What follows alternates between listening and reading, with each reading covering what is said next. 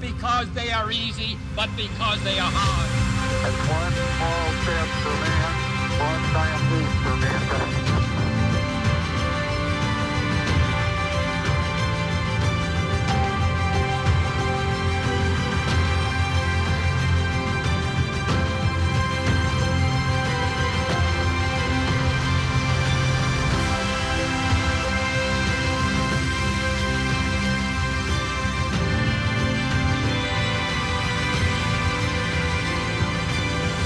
Disneyland is dedicated to the ideals, the dreams that have created America. I have a dream. This nation will rise up, live out the true meaning of its creed.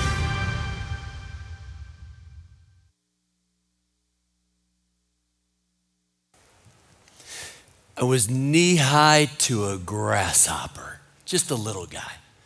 And our family took a trip to Lake Itasca State Park in Minnesota. It is where the Mississippi River originates. You can actually cross it on stepping stones. I'll show you a picture. It's only a few feet wide, a few inches deep. It's pretty shallow. Not much to look at right here. Average flow rate is only 6 cubic feet of water per second. Go downstream, and it gets stronger and wider and deeper. It's the second longest river in America, 2,552 miles. It has 250 tributaries that touch 31 states. Its watershed covers 40% of the United States, and it's home to 25% of the fish species in America, but you would never guess it right here. Just jot this down, get it in your spirit. The miracle always starts upstream. Yeah, I know. Joshua crossed the Jordan at Jericho and the walls came down. That's not where the miracle happened.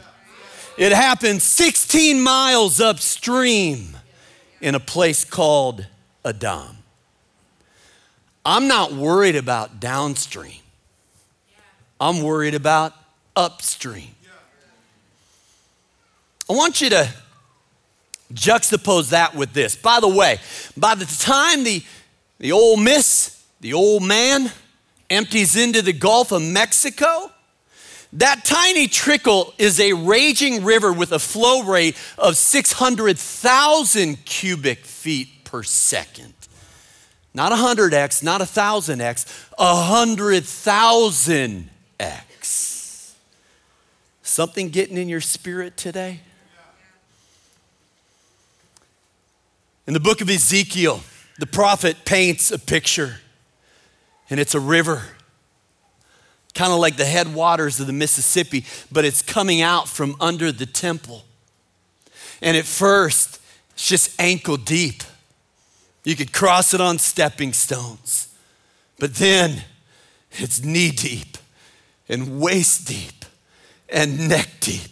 And finally, it's a river so strong in current and so wide that you can't cross it, but you can swim in it. And it's a river of life that flows into the Dead Sea. What a picture. Here it is, Ezekiel 47. When the water flows into the Dead Sea, the salty water becomes fresh. Swarms of living creatures will live wherever this river flows. There will be large numbers of fish. Where the river flows, everything will live.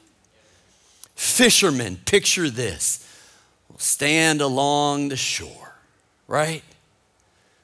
From En-Gedi to En-Eglaim, it'll be a place for the spreading of nets. If you're reading this as a Jewish person when it's written, you're like, no way. But how many of you know sometimes when we say no way, God says yes way? You see, the Dead Sea, it's the lowest elevation on earth. It's 1,292 feet below sea level. But it also has a salt concentration of 34.2%, which means nothing can live in the Dead Sea. No macroscopic life form, plants, animals, nothing can live there. Oh, but occasionally, there are the latter rains that produce the flash floods. And there's an infusion of fresh water such that the salinity content dips below 30%, and it's incredible. The Dead Sea comes to life. It's a picture of what God wants to do in and through each one of us individually, and a picture of what God wants to do through us collectively. And it's a prophetic picture. Revelation 22, then the angel showed me the river of the water of life, as clear as crystal, flowing from the throne of God. Right down the street. It's like Venice, they're like gondolas. That's what I'm picturing. It's this river of life. And it says, on each side of the river stood the tree of life, bearing 12 crops of fruit, yielding its fruit every month. And the leaves of the tree are for the healing of the nations. What is the defining feature of the river in Ezekiel 47? What is the defining feature of the river in Revelation 22?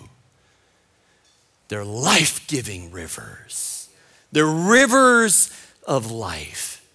And that's my prayer for this church. That's my prayer for you. I've got a river of life flowing out of me. Makes the lame to walk and the blind to see. Opens prison doors, sets the captives free. I've got a river of life flowing out of me. Spring up a well within my soul. Spring up a well and make me whole. Spring up a well and give to me that life eternally. Can I tell you today that if there's one defining feature, you're looking for a church, make sure it's a life-giving church. A church that brings you to life. Why? Because Jesus said, I came that you might have life and have it more abundantly. And so you know what we're gonna do? We're gonna speak life. We're gonna say, Lazarus, come forth. We're gonna believe for a river of life flowing through us individually, and we'll get there. But I wanna talk about it collectively. You should have gotten one of these on the way in. It's our look book. But I call it, look at what the Lord has done. This is not an annual report. This is a praise report. In fact, can I put a verse on the screen? 1 Samuel 12:7. And just like, I don't know, in keeping with the verse, can we just mix it up this weekend?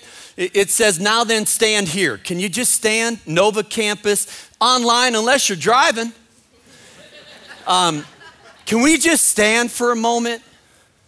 Because this is what I want to do this weekend, because please hear this. Faith for the future is a function of God's faithfulness in the past. So in order to look forward, you have to look backward.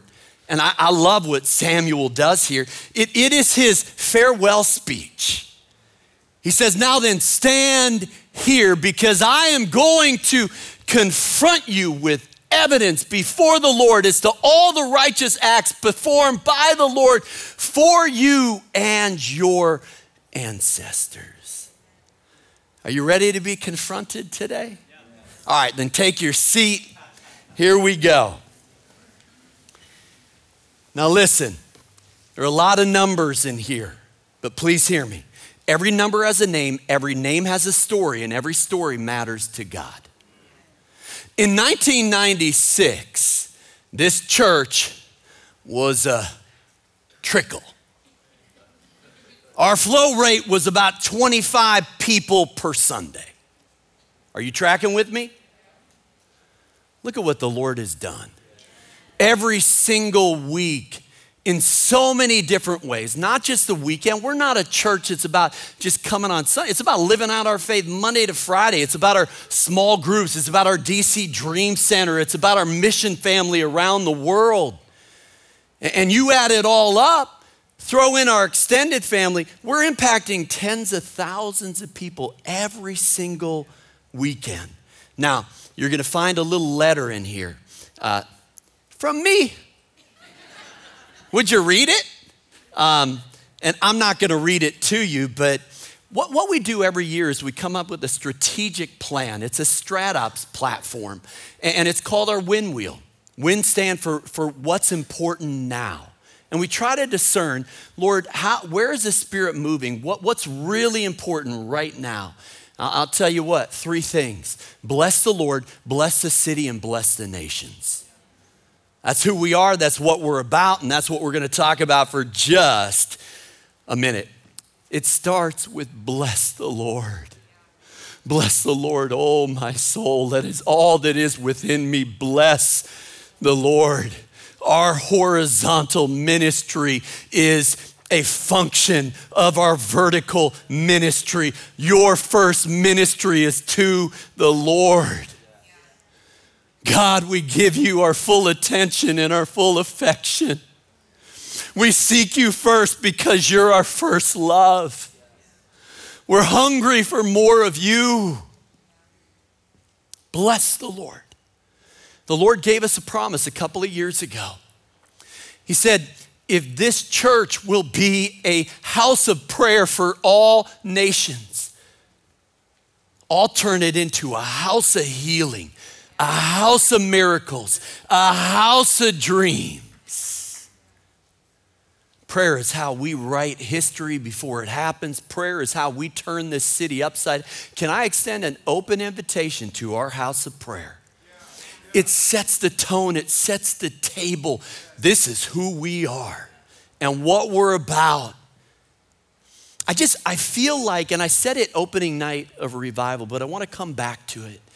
I spent a lot of time on my knees just saying, Lord, give me promises, give me pictures, give me words.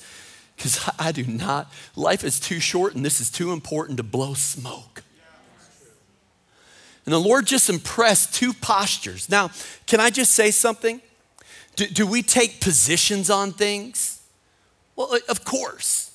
And we don't just have opinions, we have biblical convictions.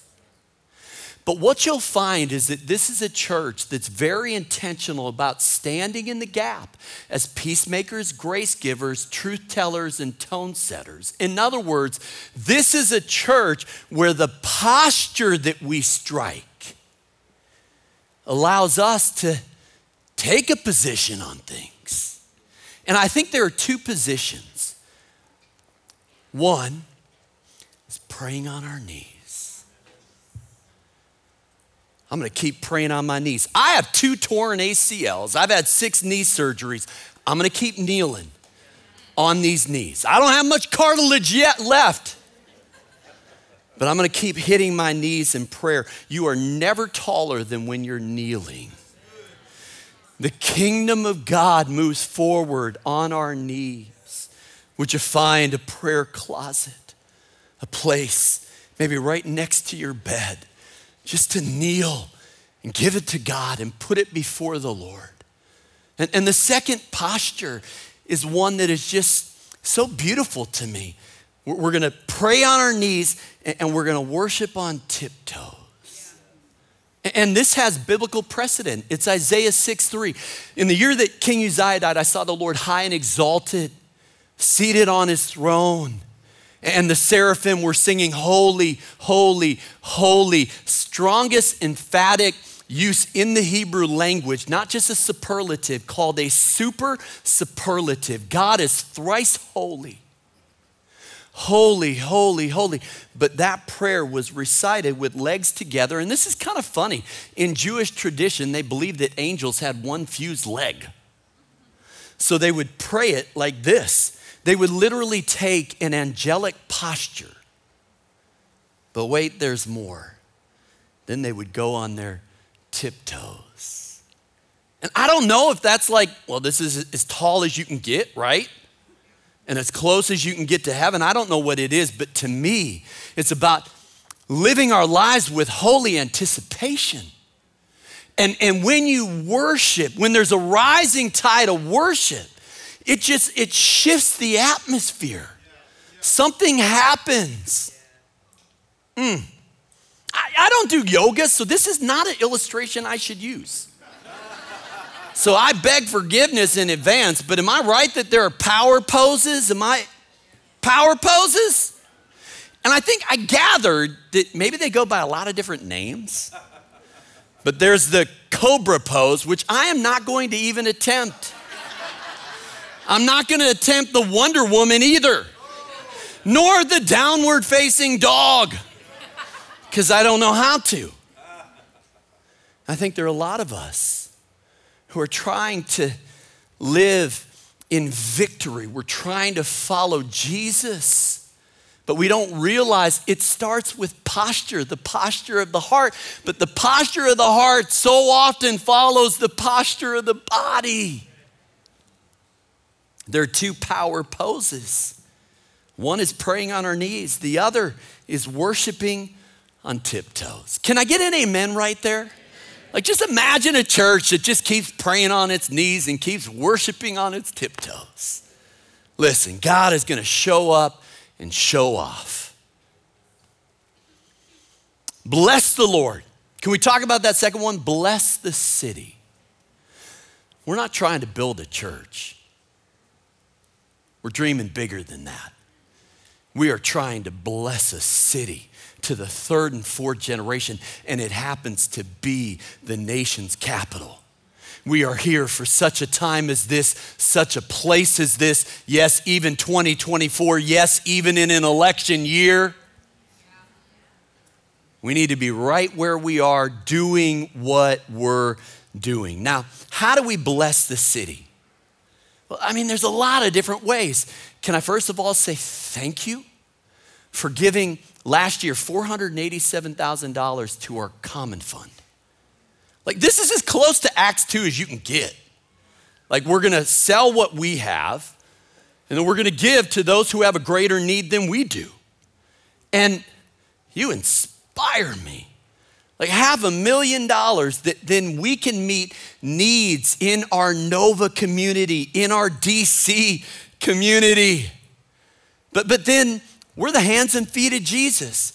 I just want to take a moment to celebrate Pastor Ernest and Louise and others who work at the DC Dream Center. Come on. You can't not love Pastor Ernest. Can I suggest that in 2017, a trickle in Ward 7 started flowing? It's a place where hope becomes habit. We said we can't change every statistic, we can't do everything, but we're gonna do something. And we're gonna go after our kids. We're gonna go after the next generation and believe that, God, you have a dream for them. And here we are just a few years later. Do you know that we operate 64 different programs through that DC Dream Center? Whew, it is a river of life to this city. Thank you, Jesus. And I'll just say this. We have a core conviction that the church belongs in the middle of the marketplace. A church that stays within its four walls isn't a church at all. We want to be in the middle of the action and loving outside our walls. But you know what's so fun is that we've created a marketplace. And so here we are gathering in DC at the Capitol Turnaround, which we own and operate. But we thought, what if we created an event venue, a place where we could bless our city? And do you know, I'm gonna tell you two things because it's a double blessing. It's a double bottom line. It's not about the money. Never has been, never will be. Although I will say, praise God for more than 100 events that we hosted that revenue streamed $1,258,195. Do you know that that's more than twice our annual budget 20 years ago? I went back and looked at it. The floor. You think, you see the ceiling is becoming the new floor. Greater things have yet to come. What is the Lord doing? If God has done this in 28 years, what's next? What is gonna happen in the next 5, 10, 20 years? And here's what I love. We gifted $137,950 to schools and community organizations who maybe couldn't afford it. And we said, come on. And we gifted $152,850 to like-minded nonprofits. IJM, World Vision, you want to do a day of prayer? Come on. It's on us. But here's what I love. We get to love and serve everybody who walks through our doors. You're going to get loved on. You're going to get served. And the best is yet to come. There's a sit-down restaurant over here. There's a mixed-use marketplace. There's a piece of property with a block of frontage on the 695 expressway. God's vision for this church is bigger than ours. He doesn't entrust that to us. But you know what that means? We're gonna have to stay on our knees in prayer and on tiptoes in worship. Now, let me talk for a minute about bless the nations. And this church is like the United Nations. I think the last time we checked, and it's been a few years, but there might be 100 nations represented in our congregation. I know our extended family online, shout out, maybe put in the chat where you're from. And because I think 68 countries that we touch here, there, and everywhere. And so what a joy to be able to make a difference all around the world. But can I just remind you of what Dick Foe said to me a couple of years ago? He was preaching one Sunday, and on that Sunday, do you remember this? He met a family who had immigrated from China, a woman who had won a green card from Mongolia, and then the German wife of an American diplomat who was the consul general in Hamburg. And it was the same day I met a member of the parliament in Finland who happened to be visiting another campus. So Foth calls me that afternoon and just like a little kid in a candy store, said, Mark, stay where you are. You can reach the nations. And we're doing it.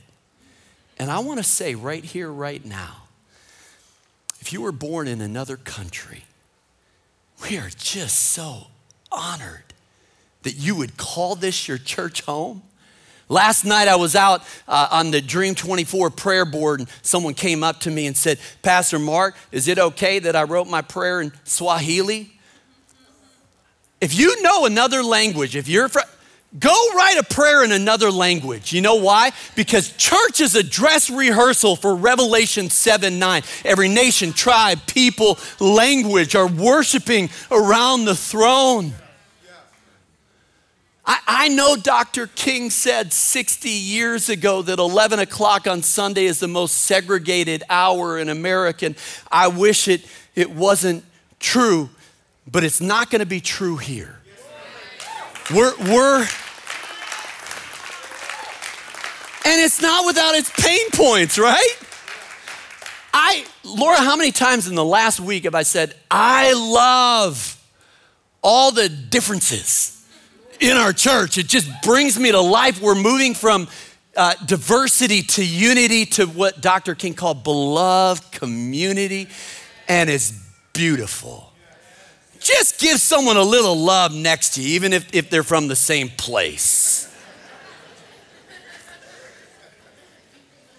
Now, I want to pop up a mission slide, and a church is not measured by its seating capacity.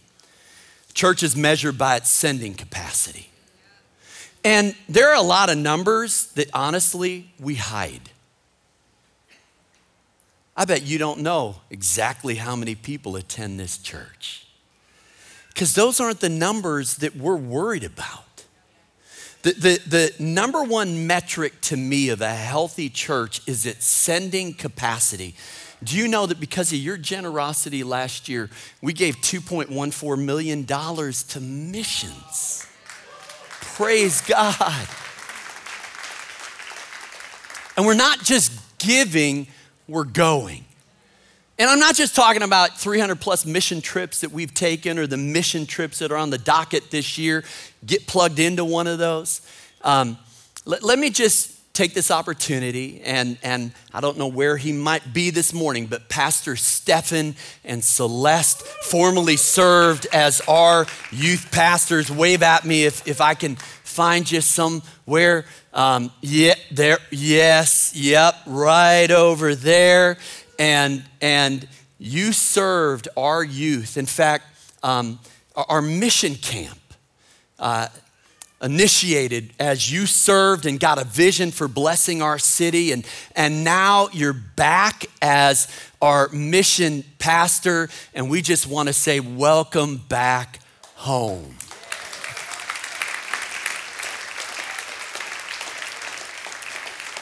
And I want to share a little update.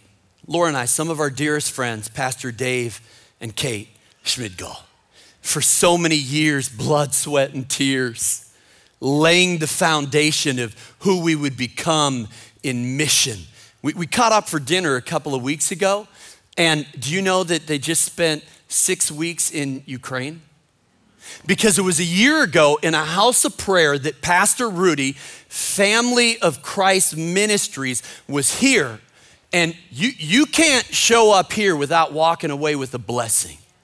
And we just felt like this is someone we want to be in relationship with.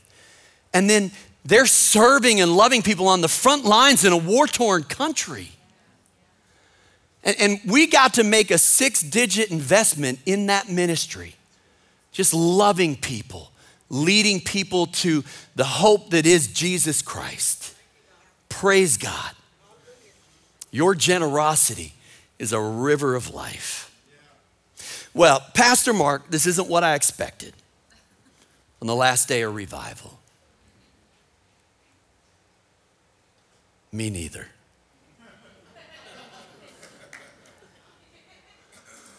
But can I tell you what revival looks like?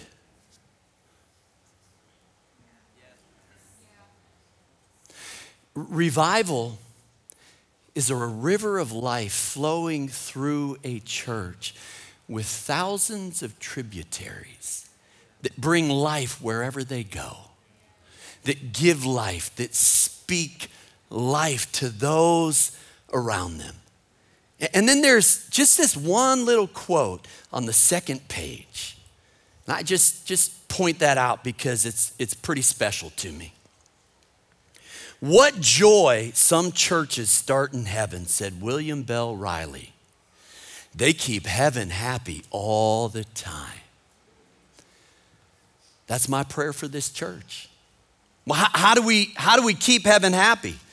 Well, let me count the ways, right?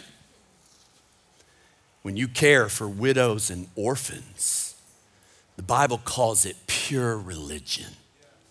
When you wash feet like Jesus, I think it puts a smile on the Heavenly Father's face. When you act justly and love mercy and walk humbly, you keep heaven happy. When one sinner repents, the angels in heaven rejoice. When you start tapping your God-given potential and use your time, talent, and treasure to serve God, it keeps heaven happy.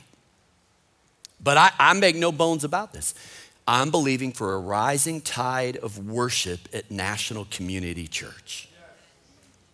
So Pastor Mark, does that mean we're gonna sing more songs? I don't know. I'm talking, because singing is what we do with our voices. Worship is what we do with our hearts. What I'm praying for is a heart transplant. The Bible talks about this. With a heart that breaks for the things that break the heart of God, a heart that beats for the things that the heart of God beats for. Humble hearts, hungry hearts. Hearts that just want to keep heaven happy all the time. That's where I just want to invite our worship team to come. Because we got to respond with some praise. Whatever you don't turn into praise turns into pride. We don't take any credit for anything in this book. Jesus said, I will build my church. And he's delivering on that promise, and we get to be part of it. So I want to invite you to stand, DC, Nova, and we're going to respond just by giving God the praise, by singing back a word of praise, and just bless him for all that he has done. Can we just make heaven happy right now? Just begin to bless the Lord. Lord, thank you. Thank you. We count our blessings.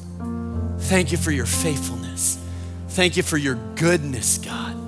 Thank you for the way that you have watched over us.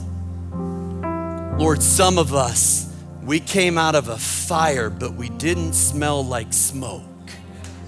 And that's the Lord's grace. Some of us, why aren't the sandals wearing out 40 years in the wilderness? Because God is sustaining you. Lord, I pray whatever trickle is in our hearts today, I pray a raging river of life flowing out of each and every one of us in Jesus' name. Amen and amen.